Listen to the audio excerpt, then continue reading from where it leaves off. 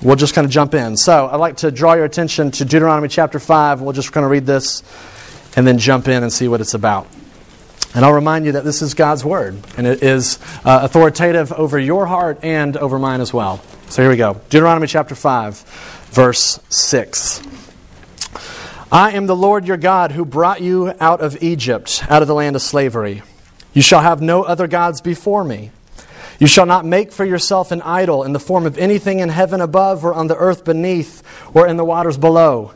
You shall not bow down to them or worship them, for I, the Lord your God, am a jealous God, punishing the children for the sin of the fathers to the third and fourth generation of those who hate me, but showing love to 1,000 generations of those who love me and keep my commandments.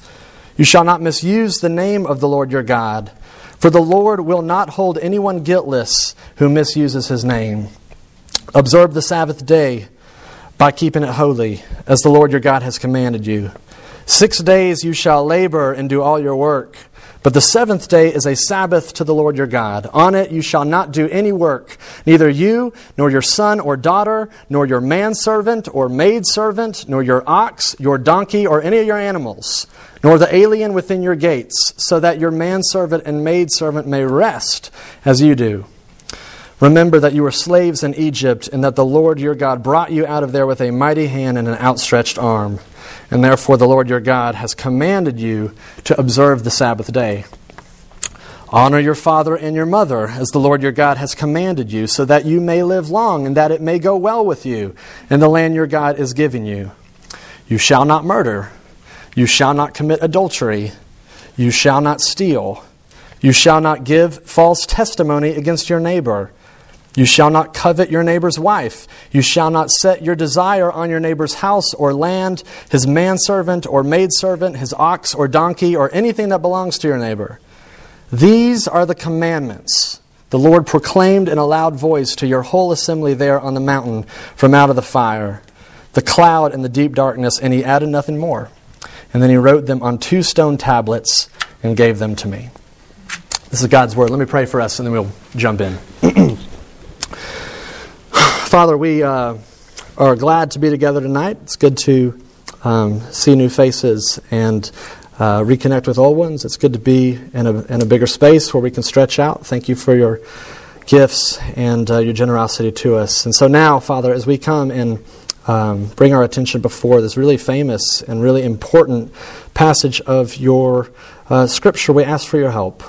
Would you come and just open up our eyes and unclog our ears so that we could learn what this has for us? And would it be beautiful, and would it be joyful, and would it be good news to our ears as we see it? We pray this in Jesus' name. Amen.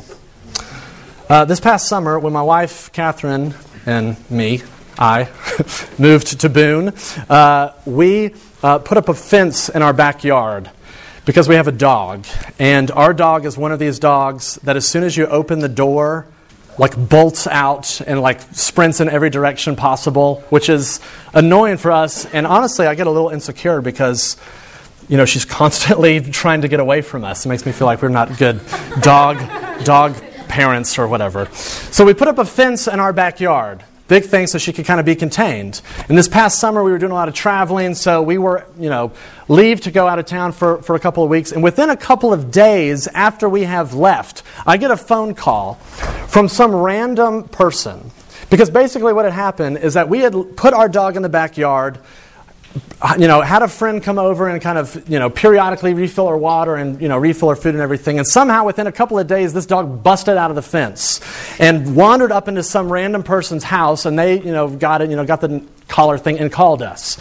So now it's this huge headache and nightmare because we don't know anybody in Boone yet. We can't just call people and say, hey, can you come pick up this dog from this random person's house and take care of it for us while we're out of town for the next 2.5 weeks. We couldn't do that. It was a huge mess. Now the reason why we put up this fence is because we literally live within 1 minute of 421. We're right off of that main highway. And knowing that our dog has a propensity to wanting to run and explore the countryside, we put up this fence to keep her safe because she would literally kill herself if she busted out. because she's just running around and would, literally get herself killed. So it really was a matter of life and death for this fence. This was not us trying to restrict her fun and try and spoil her explorative propensities. This was an act of love. This is us trying to keep her safe. Now, why am I talking about this? Because as we are going to look at this passage tonight about God's law, even just the word God's law, already I know some of your connotations in your mind. You think that is restrictive. That sounds suffocating. That reminds me of guilt. That reminds me of stuff that I don't like, and it feels unpleasant. God's law, it feels so barbaric and so heavy and so unforgiving. But I want you to see, as we look at this tonight, that in the same way that the fence was restrictive in a sense, but it was an act of love and it was an act of protection and safety for the dog, and in the same way for us as well. So that is my hope, that as we look at this passage tonight, that your attitude, your thoughts towards the law will begin to shift a little. So what we're going to do tonight is, instead of just look through the Ten Commandments and kind of go through them one by one, is we're going to look at it more as a packaged unit, kind of a big chunk. One of these semesters we'll do that. We'll kind of spend a night working through one of them at a time. But tonight we're just going to take the whole thing as a chunk. And so what we're going to do is look at it from three different angles. We're going to look at the purpose of the law, the paradox of the law, and then the pattern of the law. So the purpose, paradox, and pattern. So first, what is the purpose of the law? Why is this here? Why is this in the Bible? Why are we talking about this? The purpose of the law, the purpose of the Ten Commandments, is that it is God's design for your human flourishing. It is God's design for human flourishing. The Bible says that God is our creator. And so in many ways, the Ten Commandments function like an instruction manual. That if you adhere to these, to this code, if you adhere to this pattern, then you really will function well. You really will be blessed in your life. I mean, we've said it in here before, but when you have the little instruction manual in your car, right, you get the little thing in the dashboard, which you never read. If you look through it, it would say that the way to actually get this vehicle to flourish the best is to put gasoline in it. But if you disregarded that and said, I'm going to put in pancake syrup instead, it would damage the car. It would not flourish. It would not thrive. And in the same way, this is what God's law is. It is, if you really want to flourish as a human being, if you really want to know what it means to be the most human, this is the way to do it. This is the pattern. Because I know some of you think either one of two things about God's law. One is that it's completely arbitrary. Like God's just pulling these principles out of thin air to keep us busy down here. Or you think of it as being something that's totally capricious. That God is just mean and does not like fun and wants to spoil all of our pleasure and enjoyment of life down here and says, here, do all this stuff. Because I don't like fun. I don't like you enjoying yourself. But if you really think about the law in these terms, that it really is God's design for your human flourishing, this begins to change the way that you think about it. Because if the law is a reflection of God's own character, and if you are made in the image of God, then these laws really are made for your human flourishing. One person put it this way, that the obedient life is the good life. And I know some of you don't believe that, and we're going to continue to look at that. If you were to look at your passage, I didn't include this in your little sheet here, but if you keep going down, if you went down to verse 29, it says this, "Oh, that their hearts would be inclined to fear me and keep all my commands always, so that it might go well with them and their children forever." You see what he's saying there? He's given this to us so that it might go well for us. And so here's the thing. When you honor your design, when you honor the way that your manufacturer made you, then your life really is blessed. You do really enjoy life. And if you dishonor that design, you say, I'm going to put pancake syrup in this thing instead of gas, as it were, your life really does begin to break down and unravel. I mean, just think about it in your own experiences, your own life. Here's just a few examples.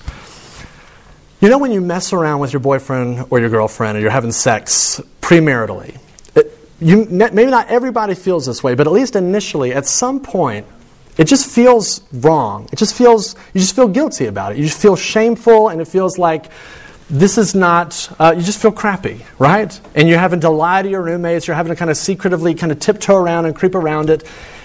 And the point is, when you break God's laws, they really do break you. I mean, you were not intended to feel that way. You were not intended to go around feeling miserable and feeling guilt-ridden and feeling secretive the whole way about the relationship with somebody that you care for. Or here's another example. When you get hammered one night and wake up the next morning and you feel like crap, that totally sucks. You were not intended to feel like that. You know what I'm saying? When you break God's laws, they actually do break you. This is the way that you were programmed to be, so when you go against them, they backfire on you. Well, let me give you a positive example. I was talking with my wife, Catherine, this week, and she told me a story that when she was a freshman in college, she was, confessionally, she would tell you this, she was obsessed with grades. And so she was constantly breaking the fourth commandment. She didn't keep the Sabbath. She didn't keep a day of rest to just say, okay, I'm not going to work on schoolwork. I'm just going to continue to work. And so for 7 days a week, every day of the school semester, she was at work, working on school, working on, being a student, which was a good thing. But she constantly broke the fourth commandment. And it got so bad, it got to a point where she was so anxious about grades and so anxious about deadlines and stuff that was coming up that she started to not be able to sleep. She was experiencing insomnia, and so she one night got a pill from one of her friends on the hall, some prescription pill for an antidepressant, which essentially functioned like a sleeping pill, and took it and had to go to the school infirmary because some sort of weird mixing of prescription drugs and stuff like that. It was just a total wreck for her. The next year for her sophomore year, she heard somebody preaching about the Sabbath, about the fourth commandment. She said, okay, I'm convicted by that. I really need to start taking that seriously. And so she did. She started carving out a day of her schedule to dedicate it just to rest and just to worship. And she would tell you that was not sort of the key to unlocking her life, but it really did bring in this new sense of healing and freedom for her. And my point is that when you enter into the rhythm of the program that God has for you, your life really does flourish. You really are freed from this stuff. But when you backfire, when you break it, it backfires and breaks you. And you're not intended to feel that way. So that is the purpose of the law. It is God's design for your human flourishing. But let's go a step deeper and look at the paradox of the law. And I want to point out two paradoxes here, because the first is this. When you look at these laws, on the surface, they look pretty doable. I mean, think about this. Take, for example, the seventh commandment. Do not commit adultery. Most of y'all in this room aren't married, so you don't even qualify to break that, commandment, right? Or you look at the sixth commandment. Don't kill anybody.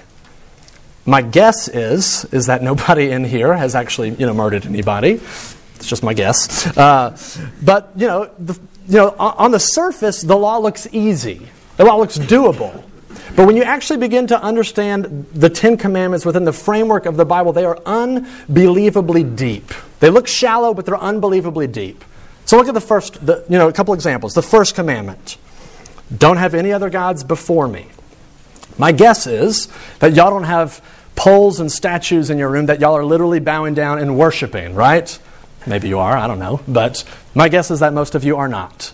So it's saying, okay, I don't have any other gods that I am worshiping. But when you actually look at that, what that means within the context of the Bible, what does it mean to worship something?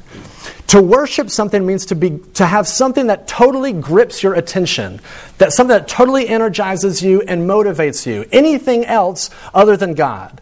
In other words, whatever you center your entire life around, whatever your thoughts just naturally gravitate towards, that is what you are worshiping. And so it can be abstract things, it can be concrete things. But you can worship, theoretically, all kinds of other gods that you have created and made. Some of you are actually worshiping the attention that you get from the way that the people of the opposite sex regard you. You worship attention. Or for some of you just worship your appearance. The way that you look, your thinness, your attractiveness, your outward appearance. You can worship that and obsess over that and spend a lot of time on that.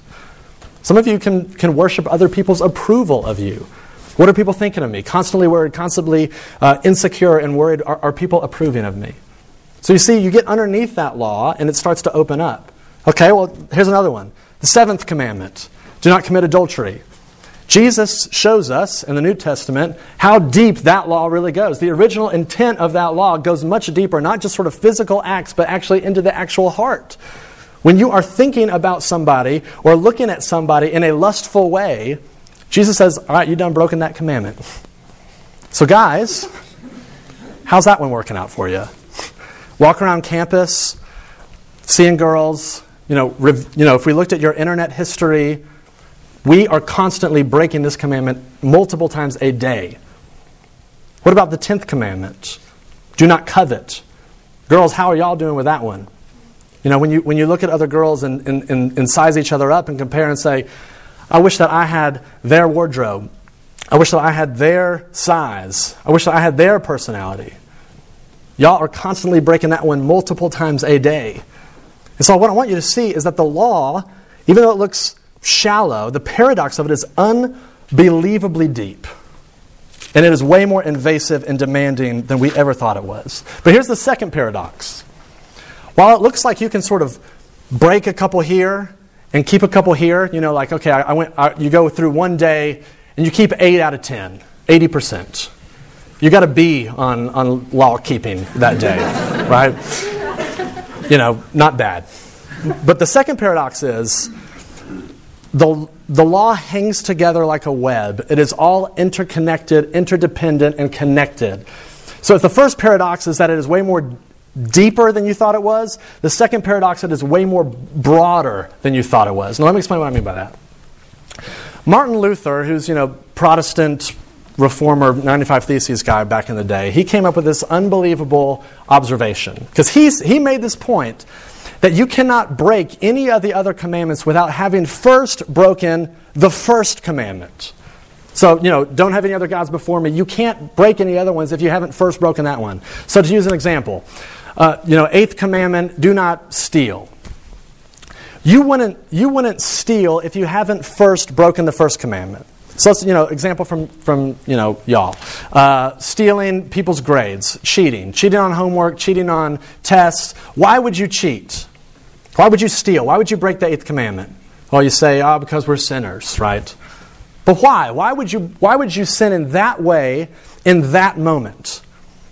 It's because in that moment you are worshiping something else besides God. You are worshiping your grades. You're worshiping the way that your parents are going to think about you. You're worshiping the way that your professors are going to think about you. So you see what's happening? Underneath every sin that you commit is a deeper sin of idolatry. You're breaking the first commandment before you break any other ones. Here's just an example from my own life. When I was a college student, one summer me and my friends went out to the beach and we're hanging out. And, you get there the first day, so you go to the grocery store. And, that morning, so I went and I was really into drinking enormous amounts of Gatorade at the time. And so I got those two big, Enormo, kinds. And, we come back to the room. There was no storage for whatever reason in this room, no pantry space in the kitchen. So I put it, I think, in my closet where my clothes were. That was the only place I had to really store these things. So we go out for the day, we're tooling around on the beach and come back at the end of the day.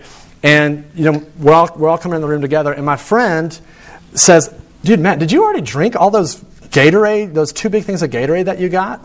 And in that moment, I lied. As stupid as it sounds now, I broke the 9th commandment. I said, yes, I have, I killed those things. But why? Why did I lie about something so stupid? Why lie about drinking Gatorade? Because in that moment, when he asked that question in that way, I heard him saying something. I heard him say, I thought that how can I explain this? I thought that he thought that if I had drinking all that Gatorade, that would have been a pretty cool, amazing feat. Just because of how he said it. Did you really drink all this Gatorade? And I thought, he's going to think I'm cool if I say yes. In that moment, what I was worshiping was his approval of me, his opinion of me. And because I valued that more than I valued God, in that moment, I was willing to compromise on anything. Yes, I drank all that Gatorade. As stupid as it was. And the only reason I remember that is because he caught me in the lie. He found out I have these Gatorade things here, which was really awkward to have to explain why I would lie about drinking Gatorade. But I did. But you see the point, that the law is connected. You can't break one without breaking the others. Do you think about it like, the Jenga tower, where you pull out the little blocks, this little tower of blocks, and you put it at the top. When you pull out one block, the whole thing crumbles, right? And this is the way that the law functions. You can't keep one without keeping them all. And you can't break one without breaking them all. It is way more broader than you ever realized. And the New Testament affirms this too. I know that some of y'all are going through in a small group this semester, which is a great thing. If you're not in one, I encourage you to get in one. But some of y'all are going through the book of James this semester. And when you get to James chapter 2, you'll read this in verse 10. It's a very fascinating, very interesting verse. It says this, "For whoever keeps the whole law and yet stumbles at just one point is guilty of breaking all of it." You can't keep one without keeping them all, and you can't break one without breaking them all. And so here's the paradoxes. The law, while it looks really shallow, is way more deeper than you ever realized. And while it looks really you can pick and choose, it is way more connected and broader than you ever realized. And so the point is, the Ten Commandments are way more demanding and way more invasive than we ever really imagined. I have a musician that I'm really into. He's a guy that is I don't know if he's a single person or if he's a band or whatever, but the group is called Half-Handed Cloud. I know that some of you like that person. And he has got this EP that he came out with called What's the Remedy? It's really fascinating because he's playing around with the language of that the Ten Commandments were on tablets. And so he's playing around with sort of this medicine language of comparing stone tablets of the law to medicine tablets. And so he has this is how the whole album starts. He says, "No, we're not getting well when we're still under the spell of a medicine that's failing. If tablet taking could work, it's had more than enough time to get in our bloodstream." And here's what he's getting at. If you take the tablets of the law, kind of like tablets of medicine, and assume that by me doing this, I'm actually going to get better, or by me following these rules, by me taking this tablet of the law, that God's actually going to like me, you are horribly misguided. Because if you understand the law like this, there is no way that you would look at the law and think, I can do this. There's no way that you can look at the law and say, okay, I actually walk away from this feeling good about myself. When you take an honest look at the law and understand that it is way deeper than you thought it was, and way broader than you thought it was, you walk away feeling unbelievably guilty because you know you can't keep it. And the Bible is insistent on this over and over and over. You are not saved by your works. You are not saved by your ability to keep this law. Over and over and over. And so I know some of you may think, okay, I know God doesn't do that, but maybe God just kind of grades on a curve. And he says, well, God's going to let you in the club simply because you tried really hard to keep these laws. And the point is that you've just elevated trying hard to a law itself. You just added thou shalt try hard to the mix. But the point is, while on the one hand, the law is unbelievably intuitive, right? You think, okay, this makes sense. This is the design for why I should flourish and how I can flourish as a human being. But on the other hand, you think, there's no way I can keep this, and I'm perpetually breaking it. So what do we do? What do we do with the law here? Well, the answer to that question, and really the key to unlocking the entire Bible, I think, is to look at the pattern of the law. So here's the last thing, the pattern of the law. Let's look at verse 6, kind of the opening intro to the whole thing. It says, I am the Lord your God who brought you out of Egypt, out of the land of slavery. God rescues His people by complete grace. Undeserved salvation, He rescues them. He brings them out of Egypt, out of the land of slavery, and then He gives them the law. Not the other way around. You see how unbelievably important this is? God doesn't say, okay, here's the law while y'all are in slavery in Egypt. Y'all keep these rules and y'all follow them, and when you do, I will bust you out of here. No, He says He busts them out by complete grace, by complete mercy. And now here He says, this is the way that you can live in response to what I have done. Grace first, undeserved grace, and then the law. I mean, this is the pattern over and over throughout the whole Bible, by the way. If you look at the whole book of Romans, you have 11 chapters of just Paul saying over and over and over and over, God has saved you by His grace. God loves you because of the fact that God loves you alone, not because of anything you have done, only by His mercy. And then you get to verse 12, or chapter 12, and it says, therefore, in light of God's mercy, live this way. Or if you look at Ephesians chapter 2, 8 through 10, my own summary commentary of that verse is, God saved you apart from your ability to do anything. Now get out there and do something. It is salvation by grace, apart from your ability to do anything. And then, in response, here's how you can live. But the people of Israel, at this point in Deuteronomy, this point in the Bible, had only experienced God's mercy from political and national slavery. And He does break them out, but there was still a problem for God's people and for you and for me, is that we are still guilty of breaking the law. We still stand underneath the law's condemnation of us, right? We are still guilty. So what happens? Years later, as the Bible unfolds, this pattern only intensifies. Because this man named Jesus comes to the land of Israel, and he claims that he did something to the law that nobody had ever done before him. He claimed something. What is it? Matthew chapter 5, he says this, do not think that I have come to abolish the law or the prophets. I have not come to abolish them, but to fulfill them. Jesus claimed that He fulfilled the law, that He actually kept the law, that He did not break the law, that He was perfectly righteous, perfectly law-keeping His entire life. And I know you think, why is that important? Why does that matter? And that is a good question. Because you think about it, if you go up to anybody on the street, anybody on this campus and say, okay, what did Jesus do? What is Jesus known for? And anybody most likely would say, okay, Jesus died on the cross, something like that. He died on the cross for His people's sins. Whether or not they believe it, that's kind of what Jesus is known for. But as unbelievably important as that is, there's a bigger question here. Why does Jesus live His life, right? Why spend 30 years walking around on the earth? If the whole point of Jesus was to come and die on a cross, why didn't God just parachute Him directly onto the cross? Why come as a baby and live for 30 some odd years and do the kind of whole rigmarole? What's the point of His life? And here's the point. And here's the piece of the gospel that most people don't get. Jesus not only died for you, Jesus lived for you as well. His entire life is Him keeping the law. So at the end of His life, He has a spiritual resume that says law keeper on it. Perfectly righteous. Never broke the law at all. So what happens with Jesus' ministry, His life and death and resurrection? There is this great exchange that happens between people who actually put their trust in Jesus and Jesus Himself. Because what is He doing on the cross? He is taking the penalty of our law breaking. He is receiving the blame for how badly we have broken the law.